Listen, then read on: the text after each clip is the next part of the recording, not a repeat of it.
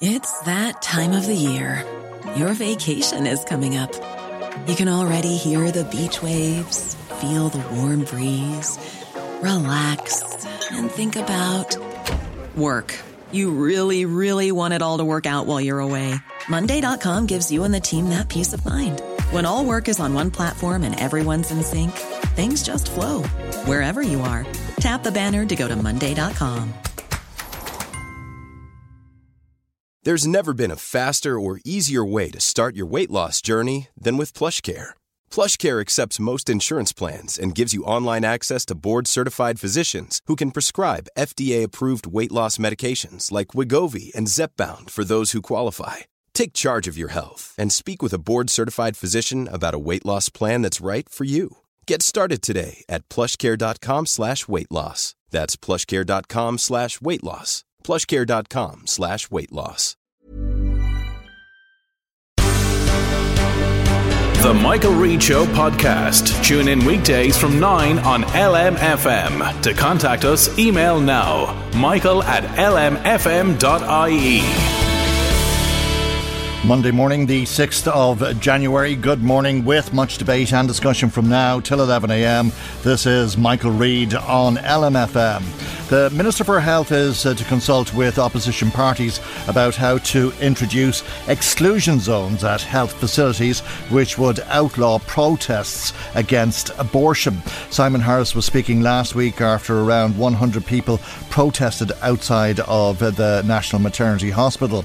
Like other recent protests, the way the protesters used small white coffins, crosses and graphically worded banners caused offence to many, upsetting women who had just had a miscarriage and had an appointment at Holles Street when the protest was underway.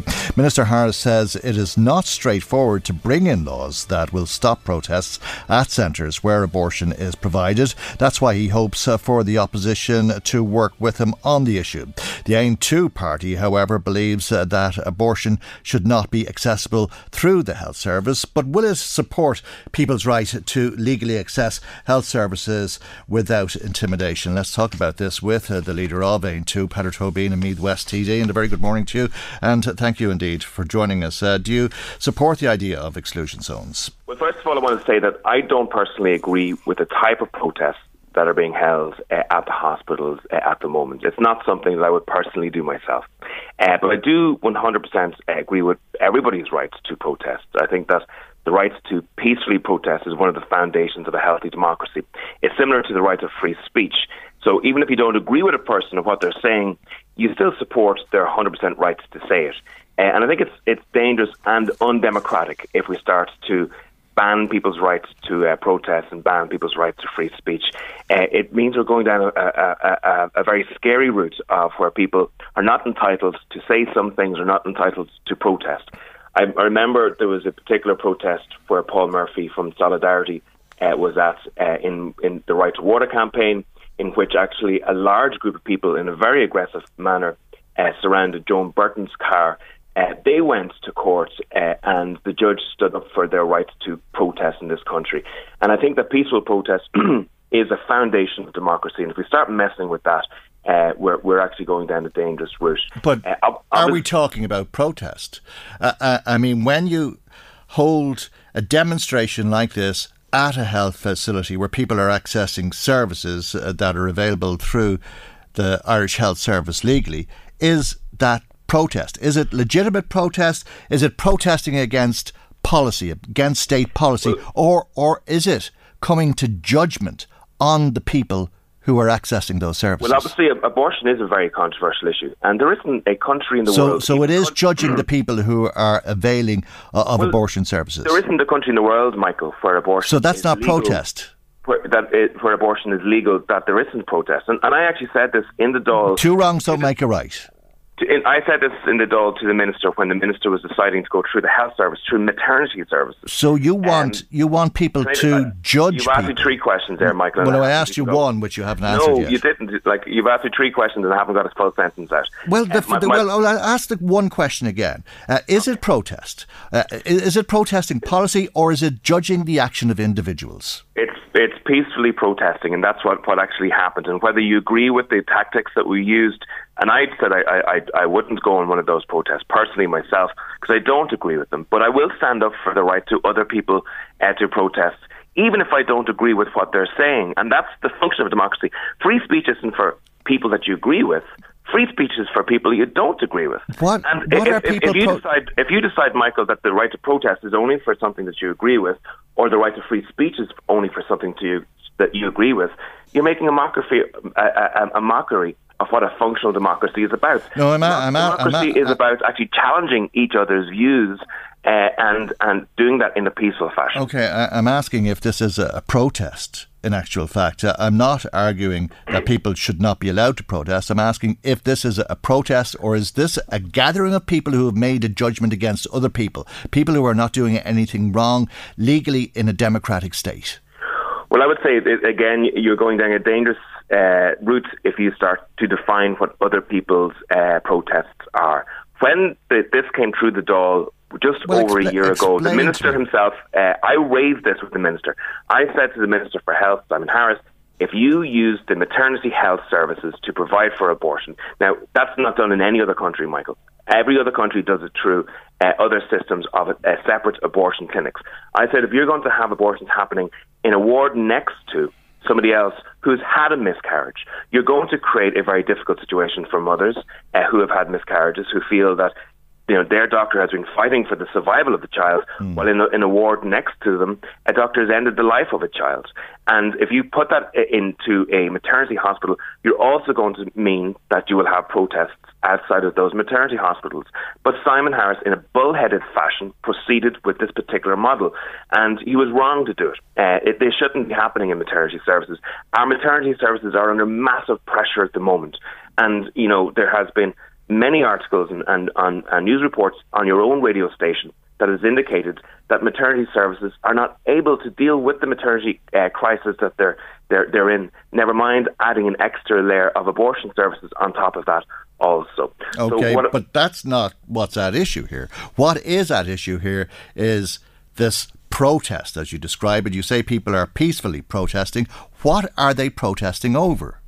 Well, obviously these individuals oppose the issue that abortion is available for absolutely any reason whatsoever, and that abortion is available in hospitals in late-term situations as well in this country. And they oppose that in the same way that they do in the United States of America and in Britain, countries where abortion is available since the 60s. Every country that introduces a controversial service such as this elicits a response by people. So they're protesting against the policy, which the vast majority of people in this country voted in favour of. Yeah, for sure. Okay. And and that is their democratic right to oppose what has been democratically decided by the people and is now law. It is legal. So why are they protesting against a service where that service is being provided? You can only assume it's to intimidate the people who are availing of that service, is it not? It's not a protest against policy. It's a protest against how people are acting individually. Well, first of all, a protest is likely to happen at the location of the service that is provided. And that's obviously what's happening here outside of the National Maternity Service. And in some of these cases, there are individuals in an international... I'm surprised you say that. I'm sorry, because I think the place where this has been decided on is in Leinster House, and maybe that would be an appropriate place, or the Department of Health. I have been involved in protests where 20, 30, 40,000 people have marched outside of Leinster House with regards trying to stand up for the simple idea that everybody should have the right to life, and that no one individual should have their life ended by a doctor unilaterally in this country. And that's a protest against the policy. And that's where I held those particular protests. But it's not making a judgment on the people who are legally availing of a health service. Well, first of all, it's not a health service. Health services. It's a service that's provided through the health service. It's a health. It's important that we don't confuse language here. Health protects life and saves life. This particular service ends the life of a healthy individual human being. So this is not a health service in any ways. And when we do injustices to the meaning of words, it adds to the confusion of this situation. It's one of the services provided through the Irish health system. We have a functioning liberal democracy in this country where people are entitled to respectfully and peacefully protest in this country. and this is a public space, and it's interesting because we had a Dr. Higgins who has condemned this particular protest outside the hospital, who herself was involved in a protest outside of the same hospital in advance of the abortion law coming into place. And I think there's actually a hypocrisy at the back of all of this, because every time that we see the health service creak in the manner that it's creaking now, remember in Cork University Hospital at the moment, we have operations that are being cancelled today due to the overcrowding that exists in that hospital. Every time we see the creaking of the hospital services, we see Minister Harris, deflect on issues such as this. I actually think he should be the Minister for Deflection at the moment, because he's not doing his job with regards to health service whatsoever.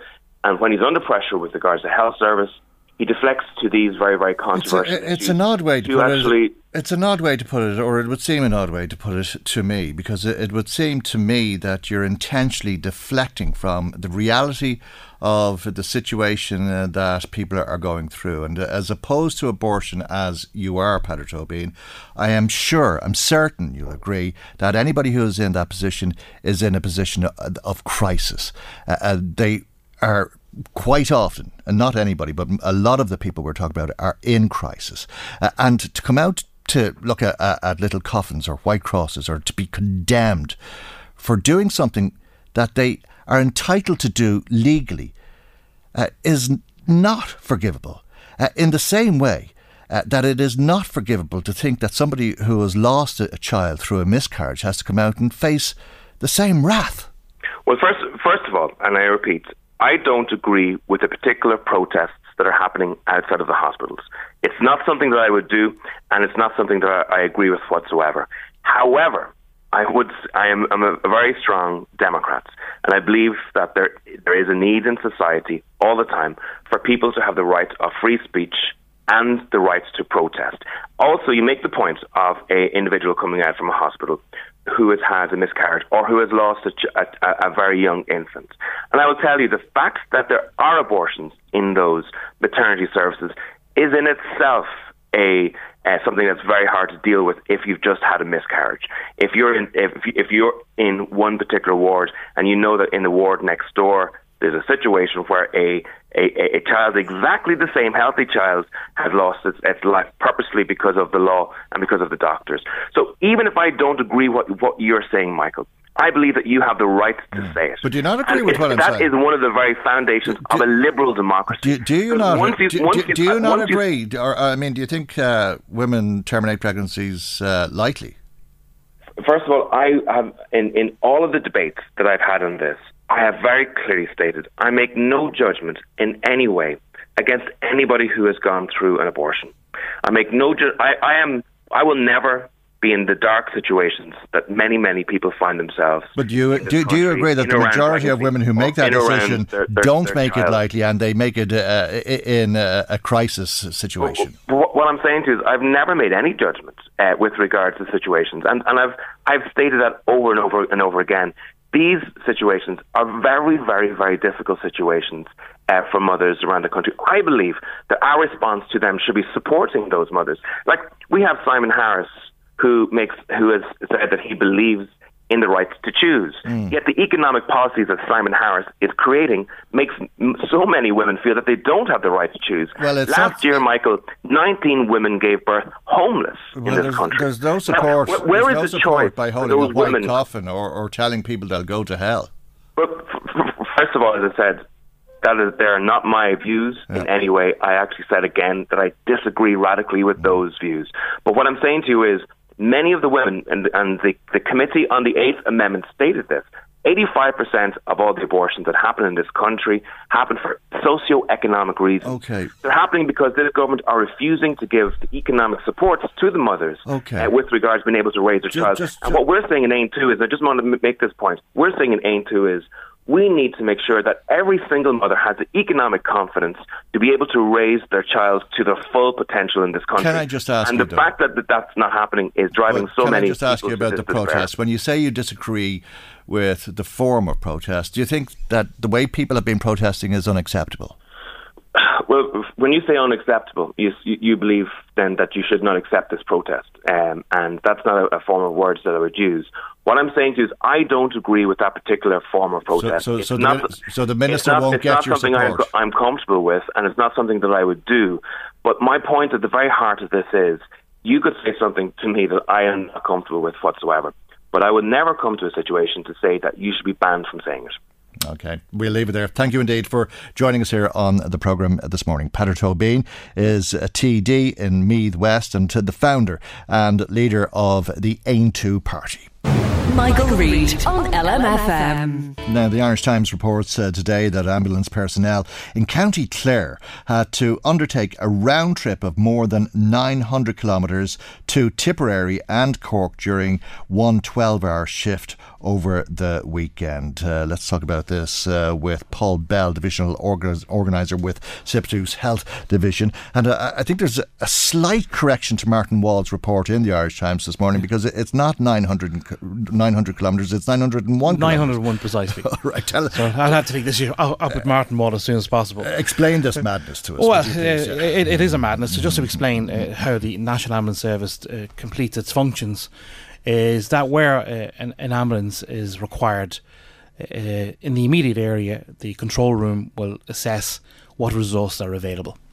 If there are no resources available, then they go to the next nearest ambulance. And this call was coming in from Clonmel in County Tipperary, and what happened was the next available ambulance was actually in West County Clare. Those colleagues responded to that call, got there as quickly as possible. When they arrived there, they dealt with the call. They went to the hospital where they needed to go, and then another call came where they then had to go to another call further south, which they ended up in Youghal, County Cork. My God. That call was completed, and then they returned back to base. So there are two things going on here. One is that while the ambulance resource removed itself from West County Clare, then it wasn't there for anybody else. And then it obviously gets caught in other areas which is completely outside its normal catchment area. Why is this happening? It's very simple. While everybody's talking about the emergency department and generating more beds and the flu epidemic in Cork and other areas, by the way, there seems to be no understanding is that there's a whole other resource being caught in that, which is the availability of emergency ambulances to respond to the public. Right. At one stage outside Cork University Hospital and the Mercy Hospital, you probably had approximately 8 to 10 ambulances at any one time. The crisis there, of course, it's taken 3.5 hours to 7 hours to clear, which means to basically be able to hand the patient over safely to the hospital and then come back onto call. And this is an issue that we were discussing on the programme last week and some of the problems that your members face. But quite often you hear about ambulances travelling long distances. Whenever the HSE is asked about this, they say it's not a static service. And it certainly isn't a static service in the case of this particular story. I'm not sure what you would call it, but to go from Tipperary to Cork and back again is quite incredible, really, well, isn't it? It is interesting. It's not a static service, but it is becoming a static service. Because the reason that those calls are being responded to in that manner is that ambulance resources are being basically anchored to the emergency department. The ambulance crew must take care of the patient until the patient is safely transferred to the emergency department. This is now happening where the ambulance vehicle is becoming an extension of the emergency department. That is not the protocol. That should not be the protocol. So if we just use this as an example. It's quite possible that there were ambulances in Cork, but they were parked at the emergency department and couldn't have the patient admitted or taken over, the care of the patient taken over by the staff. And the same at Tipperary. So because all of the ambulances were tied up, parked up in the emergency department, an ambulance had to come from Clare. Well, and don't forget something, the ambulance vehicles and crews in Kilkenny were also at that stage deployed or engaged, so they couldn't respond. Now, people would say, this could be an isolated incident. The problem is it's not.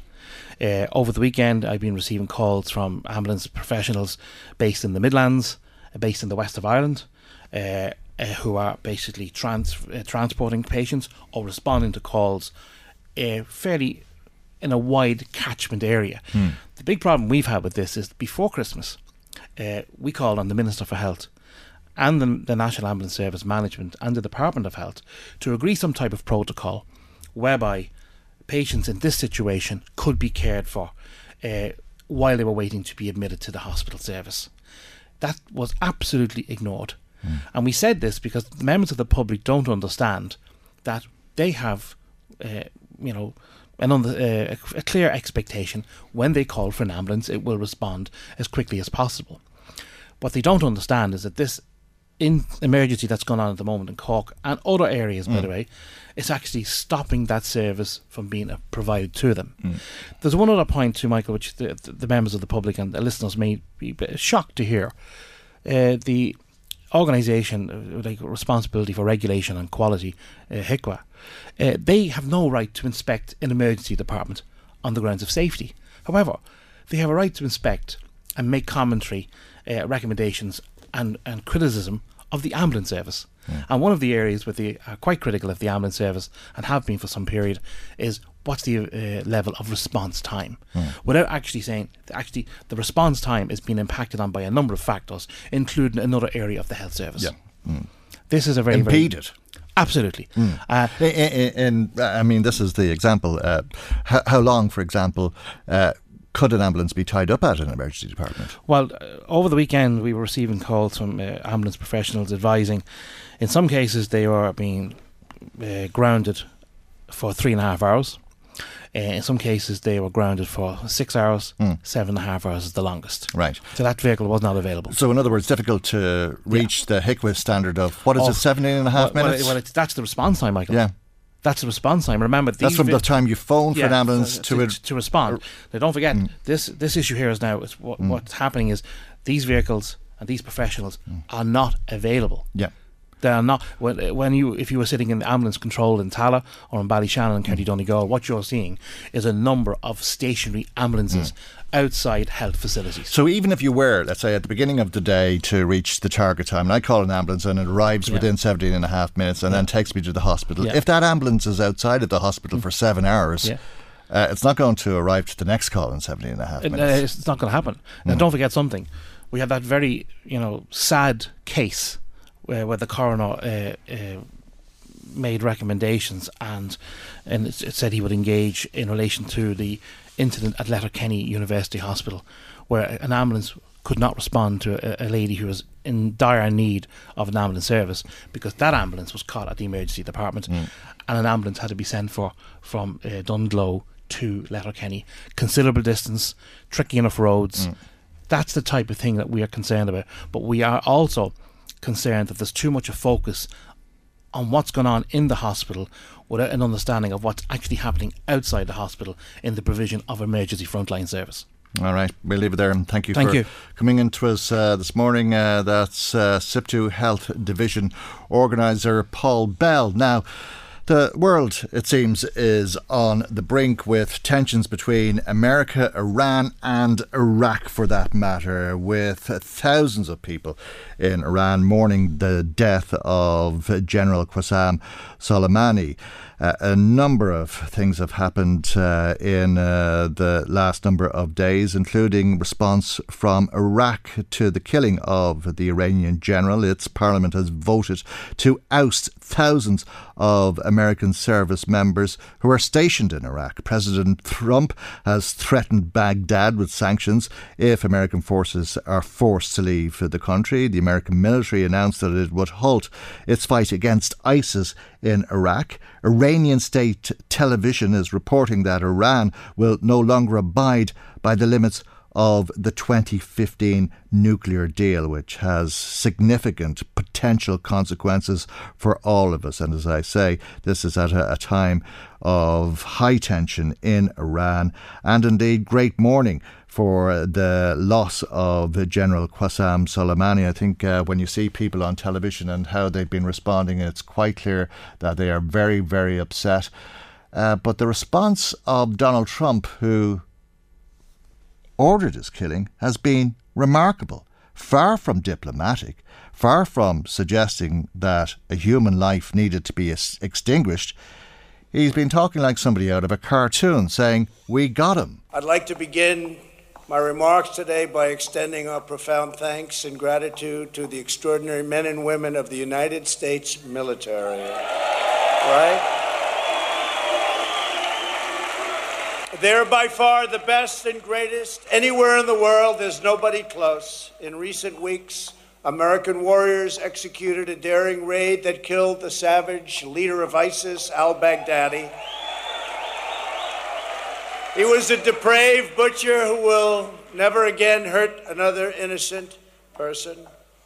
Last night, at my direction, the United States military executed a flawless strike that terminated the terrorist ringleader responsible for gravely wounding and murdering thousands and thousands of people and hundreds at least of Americans. Qasem Soleimani has been killed, and his bloody rampage is now forever gone.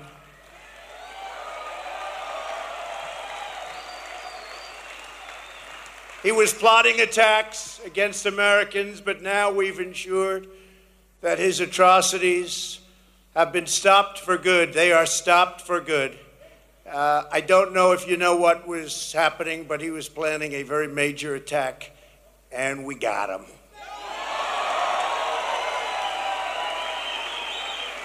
We are a peace-loving nation, and my administration remains firmly committed to establishing peace and harmony among the nations in the world. We do not seek war. We do not seek nation building. We do not seek regime change. But as president, I will never hesitate to defend the safety of the American people, you.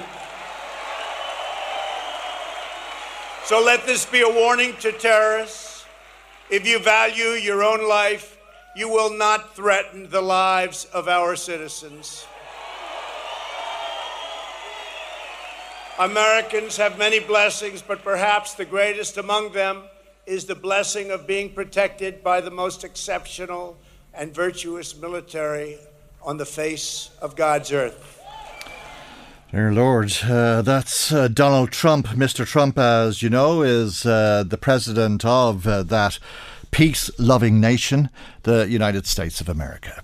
Michael Reid on LMFM. The Irish Mail concludes on its front page story today that government hopes to solve the homeless crisis lies in tatters, under the headline of 63% rise in homeless children. It looks at statistics relating to what was promised under the Rebuilding Ireland programme, which was launched 3 years ago, and the story, based on figures that have been put together by Fianna Fáil, indicate that there has been a 63% rise in the number of children who are homeless. This on foot of the promise to reduce an unacceptable level of homelessness, and over the last 3.5 years has resulted in 59% people overall. That's 59% more people overall who are homeless now. Rents have increased by 26% despite the promise to make rent more affordable. New homes should have realised 25,000 houses being built every year. Instead, the average has been just over 16,000. The government promised to build 4,969 social houses. 4,811 is the actual figure, so again a shortfall. 1,500 rapid home programmes were promised. Instead of the 1,500, it's 423, and they said that they would process almost 5,000 mortgage to rent applications. Instead of that 5,000, just over 600 have been completed since 2012. Let's talk about this with Mike Allen, who's Director of Advocacy and Communications and Research with Focus Ireland. Good morning to you, Mike, and thanks for joining us. I doubt these figures will come as much of a surprise to you, but it is interesting to see them spelt out in black and white on the front page of a newspaper this morning.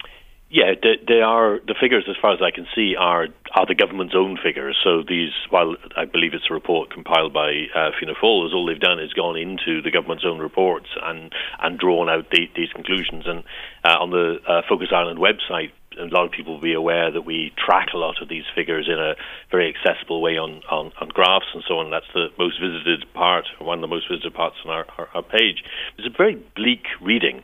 The government quite rightly is saying that they have been working extremely hard, and they're quite rightly saying that they've made a lot of progress from where we were. But really, people don't want to judge. You don't get judged in your job. I don't get judged in my job just by how hard I'm working. I'm also judged by what I achieve.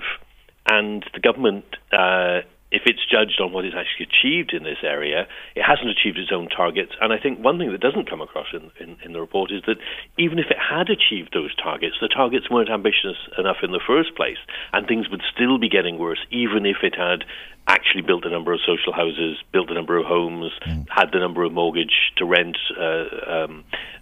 changes that they'd promised. Even if it had achieved those, things would be getting worse. So their targets weren't ambitious enough, and they're not being met. And it's an extremely serious problem for a lot of people, not just for homeless people, but for people facing homelessness and people who are doubling up, people who are living back with their parents or parents having their children back with them, people who are overcrowded, people who are living in circumstances which don't really allow them to have the sort of life that they would expect, particularly so many people are working and beginning to earn some decent money, but it's still not turning into a decent place to live. So when the government says we are making progress, you have to give us more time, you don't accept that?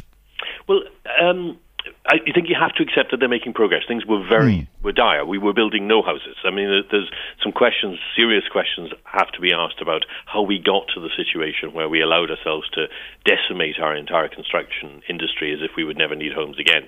But that's the situation that the current government faced. So they have made progress, but it isn't sufficient progress. And what's really worrying here is there is an opportunity at the election time that's coming up for everybody to reset and to have a new set of programs and so on. I hope that we're not just going to see the current government defend its position. It really needs to come out and acknowledge that what has been done, but they need to have a new approach, new policies, and we need the electorate to be looking at real ambitious but meaningful programs from each of the political parties, so that people can make their judgment as to which of these parties is to be given the time to do it. In other words, this points to the second part of how the government is defending itself. It says we are making progress, but you need to give us more time. Yes, you say you have made progress, but in the time that you haven't made sufficient progress, and we would have expected more. We would have expected you to have reached the targets that you set for yourself, at least. Absolutely, and I mean, one of the things that's fundamentally wrong with Rebuilding Ireland is the first programme dealing with homelessness that we've had for almost 20 years, which didn't set a target for ending homelessness. It would be unrealistic to have said 3 years ago we'll end homelessness in 3 years. That we were in too big a hole to do that. But it doesn't see a horizon. It doesn't see a point where this turns round.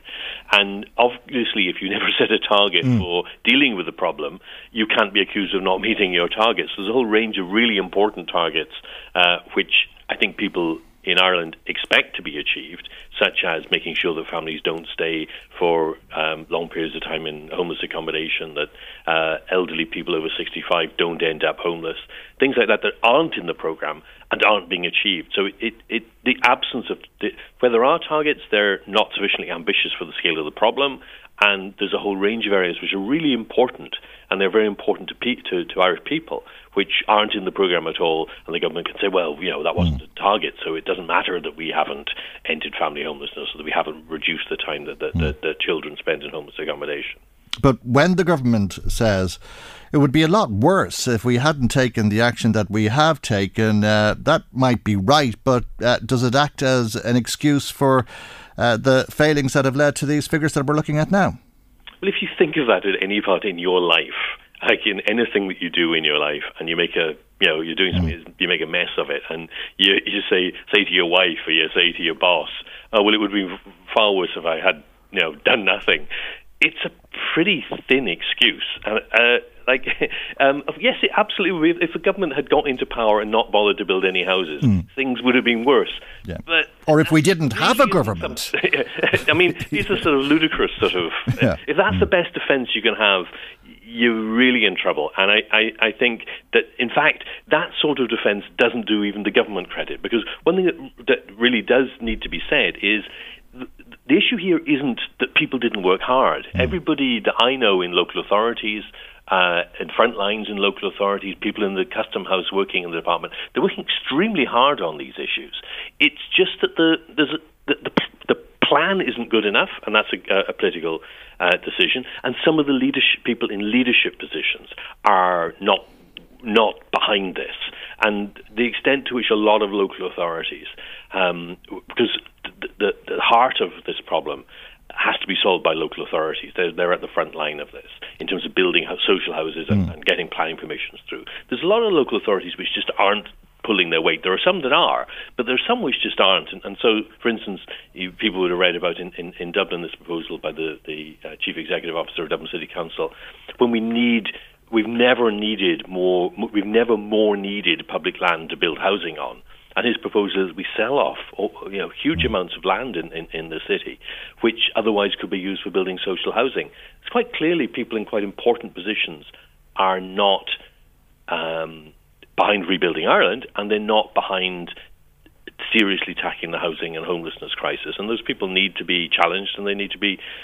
We need to have a good debate in the run-up and during the general election about these issues, so that we can. Whatever government comes back into power, whether it's the same one or a new one, that they come in with a programme that we can believe in, that's been properly scrutinised. Are we asking too much? Is it possible that this is an impossible task? No, it's not an impossible task. The achievements in this country since independence in terms of housing are enormous. Like in a country which was much, much poorer, we have until very recently, one of the great records we have as a country since independence is dealing with the scale of the housing problem that we had when we became independent. We've dealt with this problem before when we were much poorer. And our achievements in getting out of the hole we were in during the recent crash are actually extraordinary. Nobody would have believed that we'd have got back to the current employment situation. It's just that this issue hasn't been taken with the same level of seriousness as it was in the past, and as other issues are being taken at the moment. And people possibly get a bit tired of hearing about Finland, but Finland is a country of a similar size to Ireland. It went through a process during the last recession, which is in some ways worse, in some ways not so bad as Ireland's, and they've almost eliminated homelessness over the period of time. If you go back 15 years ago, they had much worse homelessness than we did, and they are now down to virtually zero homelessness. There's no reason why we couldn't do the same in Ireland. If that's true, why are we in this situation? Is it because there aren't votes in solving the homeless problem? Because, I mean, you wouldn't envy one of the government ministers being interviewed on this over the last number of years. They're being hammered on it time and again. And we're told that this will be a big election issue. We were told that the last time around as well, but I'm not sure that it made much difference. We will have to wait and see whether there are votes in it. I think there are votes in it. It requires the different political parties to put forward a programme that can, and if one or more parties can convince people that actually they are capable of making a difference, I think that will lead to shifts in votes. If all the parties just spend all their time attacking each other, I think then people will go on to other issues. So I think there's a lot of space there for parties to come forward with ambitious but deliverable programs. I think why has the government failed? I mean, at the heart of it is the first thing is they seriously underestimated the scale of the problem. They didn't fully take into account how on its knees the building and development industry was. They didn't fully grasp how the crash had sort of taken the capacities of local authorities out of capacity of local authorities to build. They didn't really take those into account, and nor did they see that the scale of the number of people who are going to be made homeless. We were telling them these things, and a number of people in the department, in the discussion we've had, have said, yes, look, we did underestimate this at the beginning. If they had seen the scale of the problem, I think that they would have mobilised more resources at an early stage to try and achieve it, and they'd have had to have taken into account that if the private sector was incapable of doing it, some form of public commitment to house building, as we had in the past. Like huge parts of all our cities were built by public action by the state, not just for social housing, but also for houses for sale. We did that in the past and was extremely successful. We decided not to do it this time, and we're paying the consequence of that because it's quite clear that the private sector is not capable of doing it because of a range of factors, including what happened to it during the crash, but also access to credit and the uncertainty about house prices. Okay. All right. Thank you very much indeed for joining us here this morning. Mike Allen, Director of Advocacy, Communications and Research with Focus Ireland. Michael Reid on LMFM. Now let's find out what you've been saying to us. Marie Kearns joins us with some of the calls and text messages that have been coming to us this morning. Good morning to you, Marie. Good morning, Michael. And when you discuss abortion, we always get plenty of reaction, and that's been the case this morning. Drogheda listener says, Michael, you can't pick or choose when people have a right to protest. We are a democracy. They are entitled to make their feelings known if they are against something. People feel strongly against this issue. Jim from Navan says that he voted in favour on abortion, but he's not too sure about exclusion zones as he thinks people have a right to protest. Elizabeth phoned in, very annoyed, says when anyone has a different opinion to you, Michael, you won't let them speak. As far as she's concerned, abortion is murder. You don't catch pregnancy walking down the street. I've had miscarriages. I know what it's like to lose a child. Doctors are trained to save lives. Okay, and I don't know, maybe she's right, but she lost the argument. She lost the argument in a referendum. The vast majority of people voted in favour of introducing laws that would allow for abortion in this country, and they are now provided by the health service in hospitals and other settings. And if there is a wrong decision that needs to be amended, maybe it's the policymakers who people should be protesting against or to, as the case may be. And I suppose that's the point or the question that I was asking this morning. Should these protests take place at hospitals, healthcare facilities where people are availing of health services, or should they occur where the decisions are made? If people have a problem with the policy, it's Leinster House perhaps where the protest should take place. John also phoned in, doesn't know how abortions ever became legal in this country and believes that the government should not have been allowed to intervene in the debate. Teresa from Navan also phoned in, just wondering, are all the men of Ireland so irresponsible that they want free sex whenever they can get it? Nothing about these men and what they do. They were always there down the centuries, homes in Ireland with unwanted babies. Men have ruthless sex anywhere they can get it, and women are not caring for themselves and respecting their bodies. Right. Abortion. I find it hard to think that somebody would think that. Okay. Abortion is murder, says Breed. Supposed to be only for abnormality of a baby, not for the inconvenience of parents. Declan from Kells, I have great admiration for Paddy Tobin because he is a man of principle, and unlike so many other politicians, he stuck by what he believed in, even though it cost him membership of Sinn Féin. Okay. Mairead from Drogheda believes that the Minister should fast track exclusion zones ASAP. Women who decide to have an abortion do so for a variety of reasons. Nobody knows the reason a woman is there. They are in a vulnerable position, and they don't need to have so-called do-gooders shouting in their faces or pushing unwanted material in their faces. It's intimidation, Michael. That's what it is.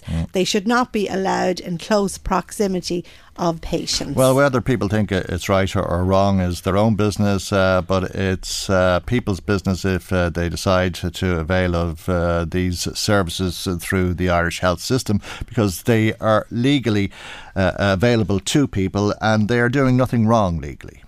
Angela says, Michael, have the good manners to listen to your guest Paddy Tobin and not be interrupting him. An email from Kathleen who says, there is judgment blaring out on this topic of women having abortion in Ireland. What's the difference between women's rights to a safe provider in the health service for a woman giving birth, experiencing a miscarriage, experiencing a termination of pregnancy?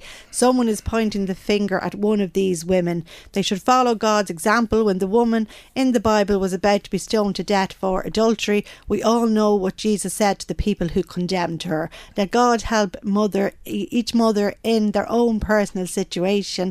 Let him separate them into who is more worthy of healthcare in this group of women and their individual rights. All right. Well, it seems as though the Minister is intent on introducing exclusion zones. So I think we'll either have protests or we'll have talk about exclusion zones from people who wish to protest the introduction of such zones. But I'm sure that we'll have more talk about the services and the way people feel on both sides of the debate in the coming days and weeks. But let's talk about something completely different. As you've been hearing this morning, the latest Litter League results have been published by Eyeball, and it's not particularly good news locally, with Drogheda and Navan falling down in the rankings table. I've been talking with Conor Horgan, who's spokesperson for Eyeball. That's the Irish Businesses Against Litter. Unfortunately, this year it's a bit of a mixed bag when it comes to our litter survey. The good news is that our city centres are clean. In fact, for the first time in 17 years of these surveys, all the city centres we surveyed were clean. That's great news. That's been coming. But the year-on-year improvement we're used to in our towns has reversed somewhat, and we have fewer clean towns. And that's really because too many towns had heavily littered sites. Among them, in fact, Drogheda, and that explains Drogheda's decline in this year's ranking. OK, and both Drogheda and Navan have fallen in terms of their rankings. Maybe you tell us about the problems in Drogheda, because there were two sites in particular that you were concerned about. Yes, I mean, in Drogheda, bear in mind that Drogheda was a top 10 contender this time last year. So to have lost clean status, and it's now moderately littered, is unusual, actually, and obviously disappointing. It was down to a number of bad sites. Particularly bad was a derelict site at Westgate House, which was a litter black spot. There was also the recycle centre at Palace Street, which was heavily littered. In fairness, it was described as a very poor site, but we do get that a lot with recycle centres, which are hard to maintain. And aside from that, the Duleek Approach Road was moderately littered. St. Lawrence Street was moderately littered. So, those sort of disappointing sites, they're enough to bring you down our rankings significantly. Whose fault is it, by the way, when the recycling centres are littered like that? Because we quite often get calls from people who say, I'm trying to do the right thing, I'm trying to recycle, and I go there and there's no bin to put the bag I carried the bottles down into. And there should be, so I left it by the side of it, and, people then give out if they get fined for doing that. Well, people obviously shouldn't do that, but first and foremost, these recycle centres have to be managed properly by the local authority. And if they're in great demand, and that's a signal of their need and their popularity, well then the management of them has to take place accordingly. And, we do have cases where they're managed extremely well, and year we see recycle centres that are in great condition, but all too often I don't think the necessary resources from the local authority are put into them. Nonetheless, that's not an excuse for just dumping the material if there's no place for them. But first and foremost, I think responsibility lies with the local authority. OK, but two wrongs don't make a right. No. I take it is the argument there. You say the worst site in Drogheda was that derelict boarded up site at Westgate House, and you say that the problems at both of these sites didn't happen overnight. No, it didn't. And I mean, that Westgate House, that's been used as a dumping ground. It was described as being in a shocking state by the Examiner. And it's clear from the nature of the rubbish that they've been there for some time. It is worrying that, and that is typical of the sort of bad sites we're seeing across the country. We're thinking maybe that they're not accessible to the Tidy Towns groups and the other volunteer groups that do such sterling work. But our point is, once we've identified them, there's no excuse for the local authority not to clean them up now, because we'll be coming back in summer and we'll be revisiting the bad sites to check that they've been fixed. OK, and despite the two very bad sites in Drogheda, the town is considered to be moderately littered, because there's a lot of good things to say about the town. A lot of good things. The train station, both inside and out, presented well. That's obviously important for people entering the town. It was very good with regard to litter. The memorial in St. John Philip Holland and the immediate environment was an excellent environment in terms of the presentation and the maintenance and so forth. West Street was a grade A. So the connecting road to Navan was grade A. So, no, as with most towns, lots of good to report, just let down a bit by one or two bad sites. And a lot of good things to be said about Navan, which is ranked far higher than Drogheda. Drogheda, 31, moderately litter. Navan is clean to European norms at 17. Yes, and I suppose the interesting thing about the Navan report is that it doesn't have any heavily littered sites, and that's most unusual. So Navan's problem is that there's too many sites that just have small amounts of litter, grade Bs as we call them. They include Abbey Road, the Navan Shopping Centre, Trimgate Street. Again, the recycle facility is mentioned as a grade B, which isn't bad, but not far off being an excellent report for Navan. And again, lots of good things to commend there. Poolboy Bridge in Environs was in excellent condition. So was Flower Hill Road. Treasury Buildings was excellent. The Trim Navan Approach Road. So every reason I think Navan, which struggled in our survey, Michael, for a number of years, but has come good recently, that it'll flourish again in 2020. Okay, and one of the problems bringing down the ranking for Navan is cigarette butts. And I take it that we could end up wearing these butts. Tell us about this No Butts initiative. Well, yes, no, it's just we are concerned that cigarette butts, and too many people see them as harmless, and they just flick them on the street in a way they wouldn't flick normal litter. But they're far from harmless. And I think I've said before that a single cigarette butt can contaminate 200 litres of groundwater, can you believe? Right. They're also plastic. They enter our water systems very easily, contribute to plastic pollution. We'd like to see them recycled. We've come across a new startup called NoButts.ie, which is looking to recycle the butts that local authorities can send them. So they're looking for the local authorities to literally send them the butts that they've collected, and they can turn them into sunglasses and other items. God, that's yes. But the key point is, once they're on the ground, Michael, they're gone. You can't recover them. So and that may be of more appeal than it is at present when an EU directive comes into force. It's an EU directive, which is, we'll have to see how it plays out, but it's putting the responsibility on the tobacco manufacturer to collect the cigarette butts. Now, again, I'm not sure that's the year that's coming in next year, but we'd like to see people realise that cigarette butts actually have a value. That might make them think twice, and they'd put it in the proper receptacle rather than dropping it on the ground. Okay, we'll leave it there. Thank you very much indeed, Conor. Thank you, Michael. Conor Horgan, spokesperson with IBAL, the Irish Businesses Against Litter. Interesting stuff. I think you'll agree, the idea of wearing sunglasses made out of old cigarette butts. God, anything is possible. Indeed. If I can get to a couple of more comments before we finish up. Deirdre, in response to your discussion with Paul Bell on the ambulance situation, says that the whole situation is a disgrace, that you cannot have it that hospitals are so busy that ambulances are being held up, and it wouldn't do if there was a major accident. It's just so serious and needs to be addressed. On homelessness, Peter from Dundalk was listening into your interview with Mike Allen from Focus Ireland and says we have an election coming up, Michael, and voters need to think about who they return to office. They need to get commitments in relation to the housing crisis in this country and how the various different parties are going to tackle it. What are their policies? How are they going to address it? The government, I feel, is failing in its duty to citizens regarding the provision of housing at the moment.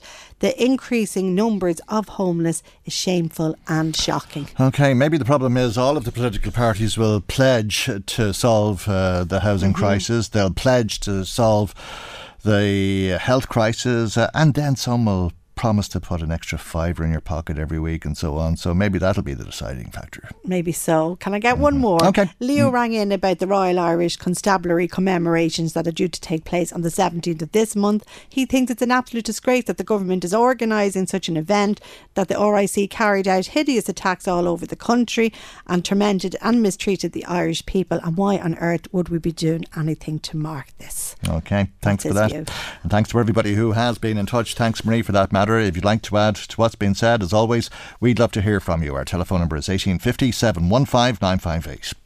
Michael Reid on LMFM. Now to the good news. As a country, we are in the money. A decade ago, in 2010, the government raised some €31 billion in taxes. Last year, that increased to €59 billion, almost double the amount that has been collected over the period of 10 years. We've gone from a position of having annual budget deficits to a surplus last last year of €1.5 billion. Let's talk about this with Father Sean Healy, the Director of Social Justice Ireland. Good morning to you, Sean, and thanks for joining us here on the programme this morning. I think glad to be here as always, Michael. Surplus last year was a little bit unexpected and was due in part at least to unexpected surge in corporation tax and 1.4 billion more than the government had expected to raise through corporation taxes. That's true, and there's been a consistent pattern of this over the last number of years where the government has consistently, or that is the Department of Finance, has consistently underestimated the tax take coming in from the corporate sector. Part of that is that it underestimates the impact that various tax avoidance schemes were actually having. The Double Irish, which has now come to an end, but that kind of approach was succeeding in bringing in very dramatic money from companies like Google and Facebook and Microsoft, people that had huge interests in trying to reduce the taxes that they actually pay, and they were able to do that in Ireland because Ireland was in effect one of the biggest sort of tax avoidance areas, or provided with some of the best tax avoidance schemes ever devised for such companies. And about half of the money that is raised through corporation tax, which is this tax that businesses pays, is paid by about 10 companies. That is correct, and that's partly that shows very clearly where the weakness in the Irish whole development model is, and we've been arguing about this for years, that there should be a much greater focus on developing indigenous Irish business and supporting local development rather than putting a huge amount of effort into attracting in transnationals who basically come in not just for the 12.5% corporate tax rate that we have, but also for the loopholes that are in there that we provide them with, which enable them to actually reduce their tax amounts even or the amounts that they're due even more. But in actual fact, the days of us getting away with that as a country are running out, because both the European Commission and the OECD, the Organisation for Economic and Cooperation and Development, which is all the major developed countries in the world, they're both making serious proposals about how to deal with this situation, because they don't believe that it should be allowed to continue, and that's a belief that we would share. All right, so we're talking about taxes that are raised from business, everything from small business, the small corner shop, to the local deli, up to the very big corporations like Google and Facebook and so on. And what are we talking about in terms of what the government raises? It must be in the region of €8.5 billion. Somewhere in that kind of area. It depends obviously on the year, but it's also important to realise that the small corner shop that you're talking about, the little local business, they're paying the 12.5%. They're actually paying the 12.5%. They're very close to it. They don't get the kind of breaks, and they don't have the scale to be able to benefit from the dramatic breaks that the others get. And one of the proposals that we have been making for quite a long time is that there should be what we call a minimum effective corporate tax rate. In other words, that there should be a rate that corporations would have to pay. Now, remember, they're only paying tax on their profits, unlike the person who has a job and has to pay tax on the money that they earn before they actually have a profit, if you like. The situation with corporations is they only pay it on their profits. And if people are paying 20 or 40% in personal income tax, so they might think that rate of 12.5% is very good, but these bigger companies do even better than that. They do, and some of them are down at 1 or 2%, and they've admitted that in other arenas, not necessarily here in Ireland, where they claim that their standard response is to say they meet all their legal requirements, and that is true. But the legal requirement isn't that they pay 12.5%, it's that they pay 12.5%, but also that they are they have every right to get through the loopholes that have been created and allowed to develop. But now, does that matter? Because they're creating a lot of jobs, and each of their employees pays a lot in income tax, and the amount of tax they pay, whilst it might be small in percentage terms, whether that's 1, 2, 3, 4, 5 or 6%, it equates to an awful lot of money. As we say, there's about 8.5 billion raised through corporation tax, and if 10 companies are paying half that amount, you can't scoff at 4 billion, 5 billion euro like that. Of course not. But I think the best way for us to deal with it would be to actually start off by putting a minimum effective corporate tax rate in place that we were talking about, and not alone us now, but the OECD that I mentioned earlier are now moving in this direction. And they're proposing to do something of that, or to use that kind of approach. They're basically saying that there needs to be a minimum tax rate, and that would neutralise these big firms from attempting to shop around for low tax jurisdictions like Ireland. And you mentioned the Double Irish, which is one of those schemes, and it allowed some of these companies to move their profits through this country and onto tax havens like Bermuda and so on. And it was quite often criticised by many countries, including America, and there were many threats made against tax policy in this country. But the government said it would close the Double Irish. You said it's closing now, but they announced 5 years ago it was going to close, didn't they? They gave a 5-year notice, and it finished eventually there on New Year's Eve. And it was interesting because on New Year's Eve, Google announced in regulatory filings in the Netherlands that it had ceased to use the loophole, the Double Irish, or the Dutch language as it was known there, to shelter its profits from the US's high corporation tax rates. Now, they didn't say they were going to pay those rates. They're basically going to deal with other things. There's a lot of tax breaks in the United States as well, and loopholes through which corporations can go, because the same problem that we have in terms of the corporations getting a lot of the tax breaks and high net worth individuals doing very well, the ordinary person has to pay through the nose, and that's the actual same situation in the United States as we have here. More or less, the rates are different a bit, but that's not to sort of change that. But the reality is that Ireland has a low tax take.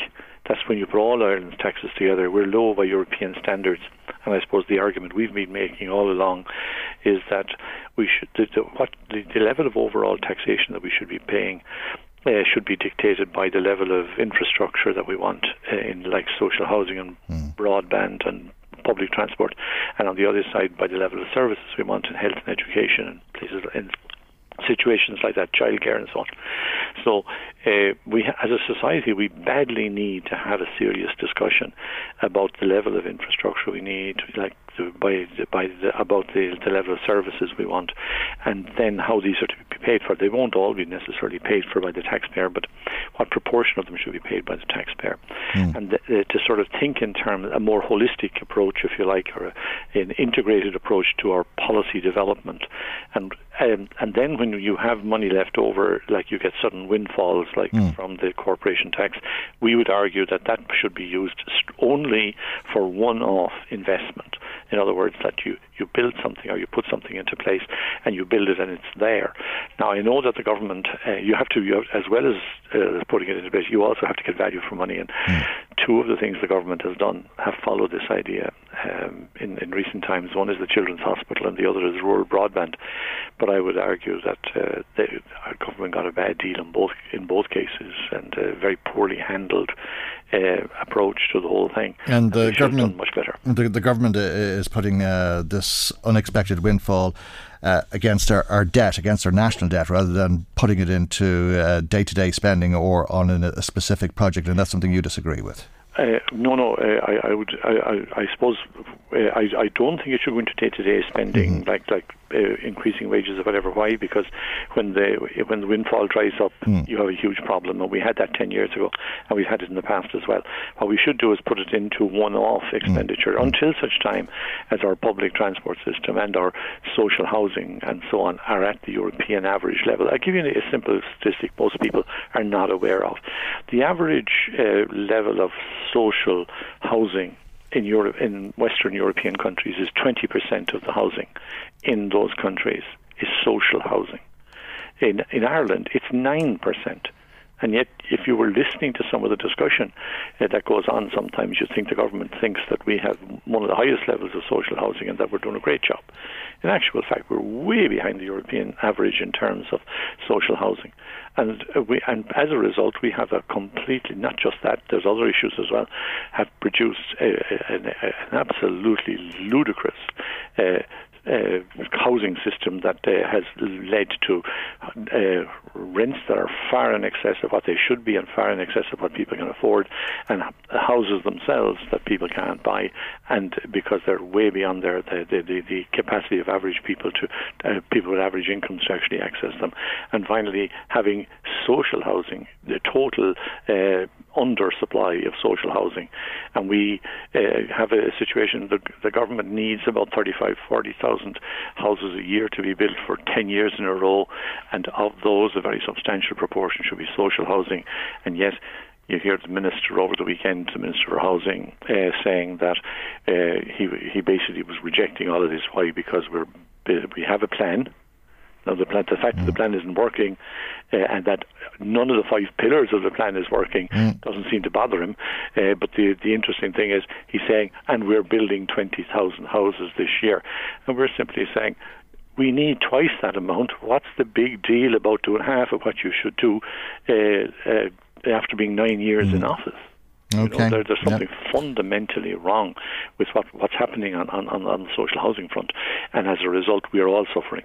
Okay, well, there's a $1.5 billion available that wasn't expected, or the 14 billion plus interest, which made 19 billion from Apple, that could have been available had the government wanted to avail of it for such specific projects, as you say. But we leave it there for the moment, and thank you indeed for joining us here on the programme this morning. Thank you very much. Sean Healy, Director of Social Justice Ireland. Michael Reid on LMFM. Now, if you were listening to the programme on Friday, you'll know that the year has started very badly for Melissa Lynch and Raymond Darling, who were with us, to tell us that they had lost their jobs. They're 2 of 5 people who lost their jobs or returned to work last Thursday, where they are cleaners in Indover, Ireland, to find out that somebody else had their job and that they'd been dismissed. They don't understand why that is the case. Because the work continues, and the difference is that they had worked for contract cleaners, and the contract has gone to a different company. They believe that they should have been taken on by this company under what's known as TUPE regulations. This is the Transfer of Undertakings European Directive. Alan Smith Cleaning Services has taken over the contract at Indover, Ireland, and he did make a statement to us saying that he's reviewed the TUPE regulations and believes that TUPE does not apply. We don't really understand why that is the case, and we've asked Alan Smith to explain to us why he doesn't believe they apply, given that the Workplace Relations Commission says that a transfer of undertakings occurs when a business or part of a business is taken over by another employer as a result of a merger or transfer. When a transfer takes place, there is a legal obligation on the new employer to take on the existing staff of the business or the part of the business concerned. The Workplace Relations Commission also says that an employee may not be dismissed solely by reason of the transfer. We asked Alan Smith when he issued us with that statement on Friday to come back to us. We haven't heard back from him since, and we have not heard back from Indover Ireland at all, despite many attempts to get a statement from the company. Let's hear from local TD, Fianna Fáil's Thomas Byrne, who has been meeting with the workers. He's on the line, and a very good morning to you, and thanks for joining us. What's your take on all of this? Well, I mean, I was absolutely shocked when Raymond Darling and the other 4 workers contacted me there, really at Christmas Eve, pretty much, actually. And I met them then last Monday. And I think they've been treated absolutely appallingly by everybody in this particular scenario, because they have worked there, some of them have worked there for years. 8 years in some cases. Yeah, in some cases, yeah. Others not so long. But they're all local people. They're all people that have proven, I think, to be absolutely dependable in terms of the work that's done in Indover. It suits the workers as well because it's very close to home. They're nearly off in Leek, and it just works out well for everybody, that those particular jobs in every particular circumstances, and it's very hard to get similar jobs in the area. Alan Smith Cleaning Services has a contract with Indover Ireland to carry out cleaning at Indover. Do you believe Indover has a responsibility in this? Oh, I do now. I suppose I'm harking back to my former profession as a solicitor, and I just want to be very, very careful of what I say about anything about this, because I don't want to. There almost certainly will be some sort of case. I'm trying to source representation for the workers at the moment, and so I want to be very, very careful, and I mightn't just say everything that maybe everybody wants me to say, but I absolutely think Endeavour have responsibility. In fact, I wrote to them last Monday immediately after I met the workers. Now, I rang them on Thursday to check that they got my correspondence, and in fact I was on the phone to them today again to check that they got my correspondence. I haven't had a response from them, but I think that Endeavour should get involved in this. It is a fact that they are involved in it as a contractor. It is also a fact that some of these workers benefited from the two-pay regulations previously. So this contract has passed before, and the workers haven't lost their jobs or been completely left in the lurch. I think Endeavour need to get involved, because they're an organisation, a company that talks about their engagement with the community and all of that. It's a huge company. It's a huge company. They have many people working. They have many people working in communications. They have many legal advisors and so on. And I think it is beyond belief that they have not issued a statement to media requests in relation to this, even if that statement was a position of no comment. Yeah, I can't believe that they haven't responded to me either. I sent my email last week. It was pretty detailed, asking for a response. I think it's the least that these workers deserve. I think it's pretty shoddy to treat probably the lowest paid and the lowest hours workers in this way, and also some of the most dedicated workers in this way. I think it's wrong. I think there are questions to be asked by the new contractor, and indeed by the old contractor as well, who, by all accounts, are all very honourable people, but the bottom line is that 5 workers now are caught in the middle of all of this. And look, there will undoubtedly be a case to the Workplace Relations Commission, undoubtedly. So I think we just have to be careful that we don't prejudice that. But I think the strongest point that these workers have is that they were previously two-paid under the Transfer of Undertakings Directive. So that, to me, that's the precedent. To me, that makes it open and shut in terms of their employment should continue at this site in accordance with their contract. And at least one of the contracts I saw, they contracted hours in Endeavour. That's where they're employed to work, and that's where they should still be working, and that's where they should still be paid. And by all accounts, they would do a fantastic job there, as they have done for many, many years. Yeah, we've seen similar cases to this over the years, and I think to the best of my knowledge, at least, the judgments have always come down in favour of the workforce, because it seems as though this European regulation is pretty clear. It's spelled out in black and white on the Workplace Relations Commission's website, as I read out a few moments ago. I suppose law isn't always black and white, but it's very hard to understand why anybody would think that this regulation doesn't apply to these workers, given what the WRC has to say about 2P. Well, my strong view is that it does apply to the workers, and as I said, strong basis for that, even if you never looked at the law, is the fact that it happened before, and their rights were at least 2 of the staff members were there at a time when the contract previously changed in exactly the same circumstances. So to me, that without even looking at the law, it's already happened. That's the precedent. Why would it be any different now? The problem, of course, for any workers and for low-paid workers, particularly in organisations that aren't unionised, is that it's very difficult to go on and take the case. There's no, even if you get a hearing at the WRC, it's not going to happen today or tomorrow. And this arose just before Christmas at the worst possible time of the year. We had last week where people, not everybody I would say, was still in work. I did get a call from Endeavour this morning, but it was merely just following up on my call last Thursday to see that they get the email that I sent. But the suspicion was, in my opinion, that they were just getting back to work today, and that's maybe the case for quite a number of people. So I'd certainly be pursuing this further again today with everybody concerned, and that's all 3 parties concerned: the original contractor, Endeavour, and the new contractor. And also, I think, to secure representation for the workers to bring a case to the WRC if that proves necessary. But I've no doubt that that's where it will end up. Okay, when a company such as Endeavour in this case contracts out work to another company such as Alan Smith Cleaning Services in this case, does it transfer responsibility for complying with employment law to the contract company? Well, that's generally the rule. The rule is that the workers, if a part of a business transfers over, then the workers stay with it on the same terms and conditions. That's the rules under the Transfer of Undertakings Directive, and that's happened before. And the one thing that's absolutely certain is that nobody loses their job as a result of this. I mean, these people are here longer than the minimum requirements, so they have to be kept on by somebody. But that's not happened. They've completely slipped through the cracks. I mean, they got a letter from their previous contractor saying that they had transferred over under the transfer undertakings regulations and they transferred their files. Now, I questioned that when I went with the workers to the gate in Endeavour, where it so happened that the new contractor was there and was the person responsible for bringing them in or not bringing them in, and that was completely denied. So they're literally caught in the middle, and it's completely wrong. It's shameful, and the fact that this happened over Christmas just makes it even worse. I mean, okay, it's just horrifying. but there is a question here if employment law is being complied with or not. Now that needs to be adjudicated.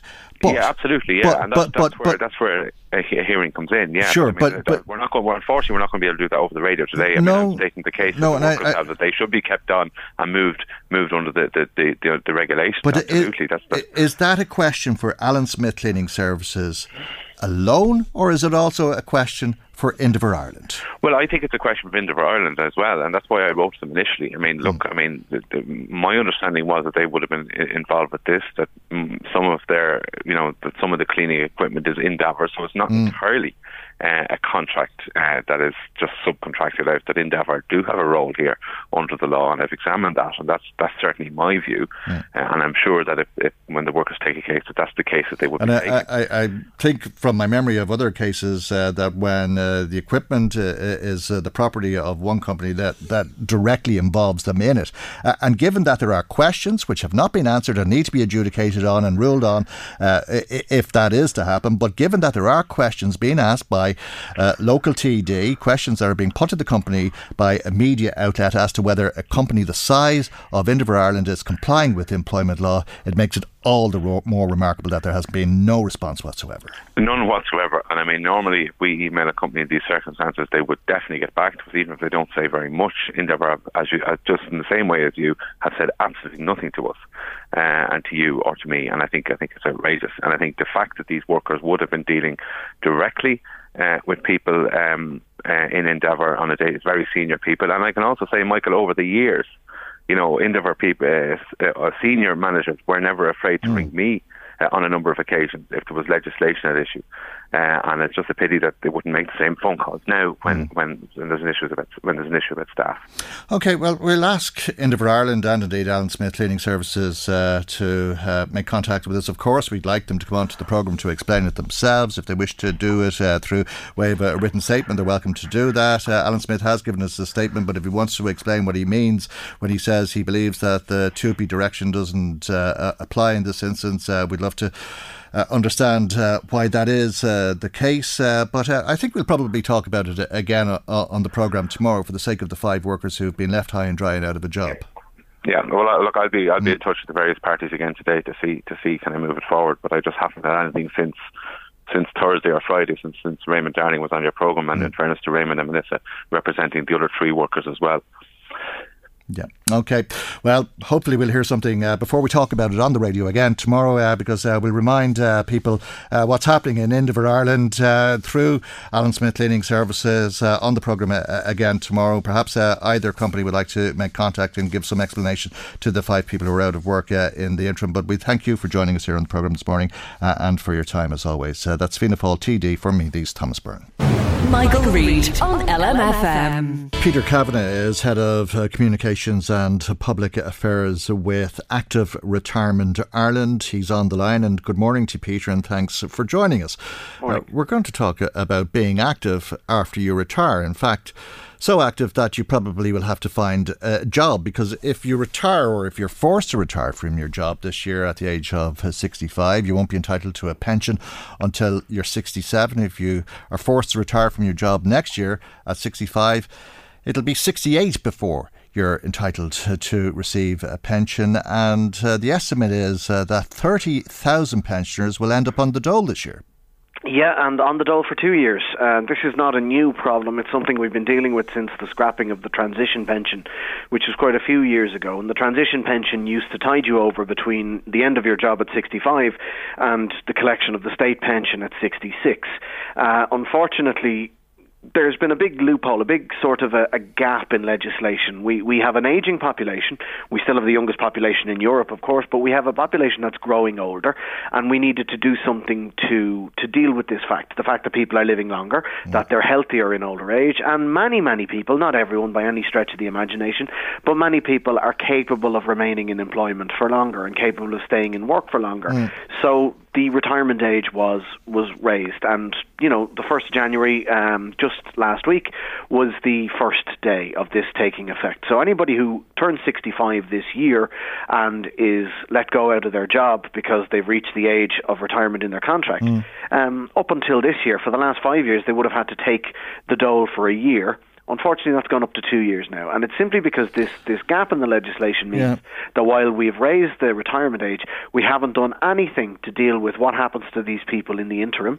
We haven't done anything to change the fact that your retirement contract, or your contract rather, the retirement age in your contract can still be 65. And more tellingly and more worryingly, we haven't really done anything for the people who really have to and want to and need to retire at the age of 65, because it's a decision that's been taken with a very sort of shall we say, a middle-class, office-based mentality. Sure, look, you'll be grand, you can sit at your desk for another 2 years. But, for somebody who's carrying a hod for a living or working on building sites or doing hard manual labour for their entire life, they either need to be retrained into a different position, or they do need to access their pension and retire early. And what happens to people, Peter, after 9 months? After they've retired, have been forced to retire from their job, if they've been prudent to put something away for their retirement, they'll be means tested and they'll get nothing from the state. Well, that's exactly it. After that period of time, if you don't have a private pension, we're kind of worried as to what would happen. There was a short extension of the job seekers benefit for those who retired at the age of 65 and were going to collect their pension at 66. The Department of Social Protection haven't been very forthcoming as to what happens to people, over the age of 65 who have to wait until they're 67 now. So we're going into this sort of blind.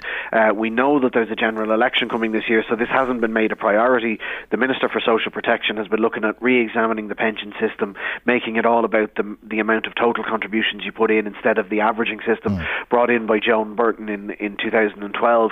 And this has been low priority because it doesn't affect a huge amount of people. But now we're starting to see far more now. 30,000 people will turn 65 this year, and this will affect them for 2 years. So the lack of communication, the lack of guidance to people turning 65 this year from the Department of Social Protection is the most worrying thing. And they may be left without any income for 15 months and an additional 12 months next year when that state pension age increases from 67 to 68. Now, I know employers can't discriminate on the basis of age when they're recruiting, but you wouldn't really fancy your chances going out looking for a job at 66, would you? Well, never mind 66. We have a lot of people joining active retirement at the moment in their late 50s because they know that if they're laid off or their employment contract comes to an end, any age over 50, 55, a lot of people are saying I might as well consider myself retired, because while employers can't discriminate legally on the grounds of age, all they have to do is look at your CV and see when you did your leaving cert or when you did your intercert, and they can get a good idea of how old you are. And unfortunately, hiring practices in Ireland can still be quite ageist.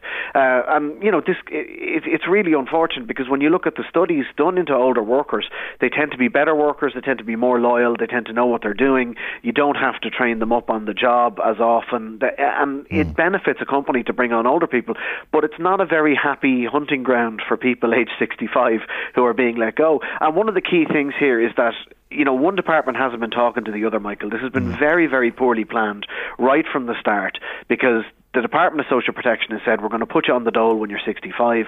Don't worry about it. We won't make you get a job. But they've done nothing in the Department of Justice to deal with the fact that it's perfectly legal for your employment contract to say at 65 you're out the door. All right. Now there's an interesting aspect to that, because the Irish Independent is reporting today that cases against that are likely to skyrocket, and they've been speaking to Richard Grogan, who is an employment law solicitor, and he's been been taking cases on behalf of people in respect of being laid off at 65 or retired at 65, if you like. And he says that the amount of cases that are challenging this decision will quadruple, or they have quadrupled over the past 4 years. Yeah, they have, and they're set to go up again because you're looking at more people facing into a longer period of time. In many respects, the Department of Social Protection has been sort of getting away with this because the difference between job seekers' benefit and the pension was only about 40 odd euros.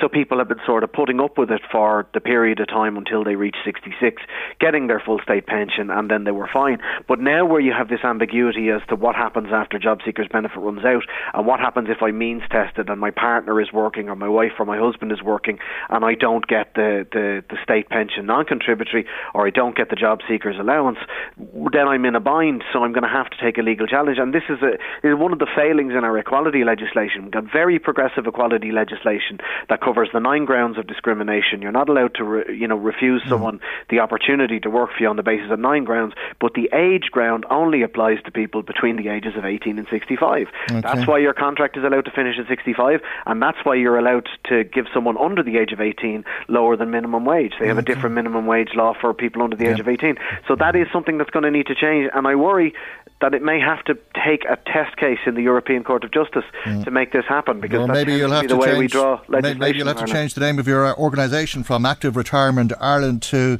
Find a Job After You're Forced to Retire, or Let Them Eat Cake.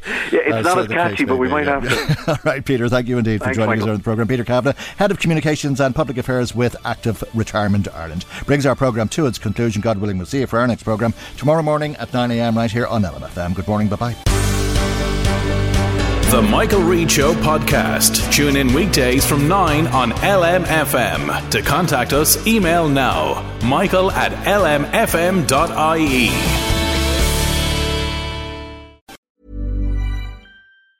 Hey, I'm Ryan Reynolds. Recently, I asked Mint Mobile's legal team if big wireless companies are allowed to raise prices due to inflation. They said yes. And then when I asked if raising prices technically violates those onerous 2-year contracts, they said, "What the f*** are you talking about, you insane Hollywood ass?" So to recap, we're cutting the price of Mint Unlimited from $30 a month to just $15 a month. Give it a try at mintmobile.com/switch. $45 up front for 3 months plus taxes and fees. Promo rate for new customers for limited time. Unlimited more than 40 gigabytes per month. Slows full terms at mintmobile.com. Ready to pop the question and take advantage of 30% off? The jewelers at BlueNile.com have got sparkle down to a science with beautiful lab-grown diamonds worthy of your most brilliant moments. Their lab-grown diamonds are independently graded and guaranteed identical to natural diamonds. And they're ready to ship to your door. Go to BlueNile.com to get 30% off select lab-grown diamonds. That's BlueNile.com for 30% off lab-grown diamonds. BlueNile.com. Many of us have those stubborn pounds that seem impossible to lose, no matter how good we eat or how hard we work out. My solution is PlushCare. PlushCare is a leading telehealth provider with doctors who are there for you day and night to partner with you in your weight loss journey. They can prescribe FDA-approved weight loss medications like Wegovy and Zepbound for those who qualify. Plus, they accept most insurance plans. To get started, visit plushcare.com/weightloss. That's plushcare.com/weightloss.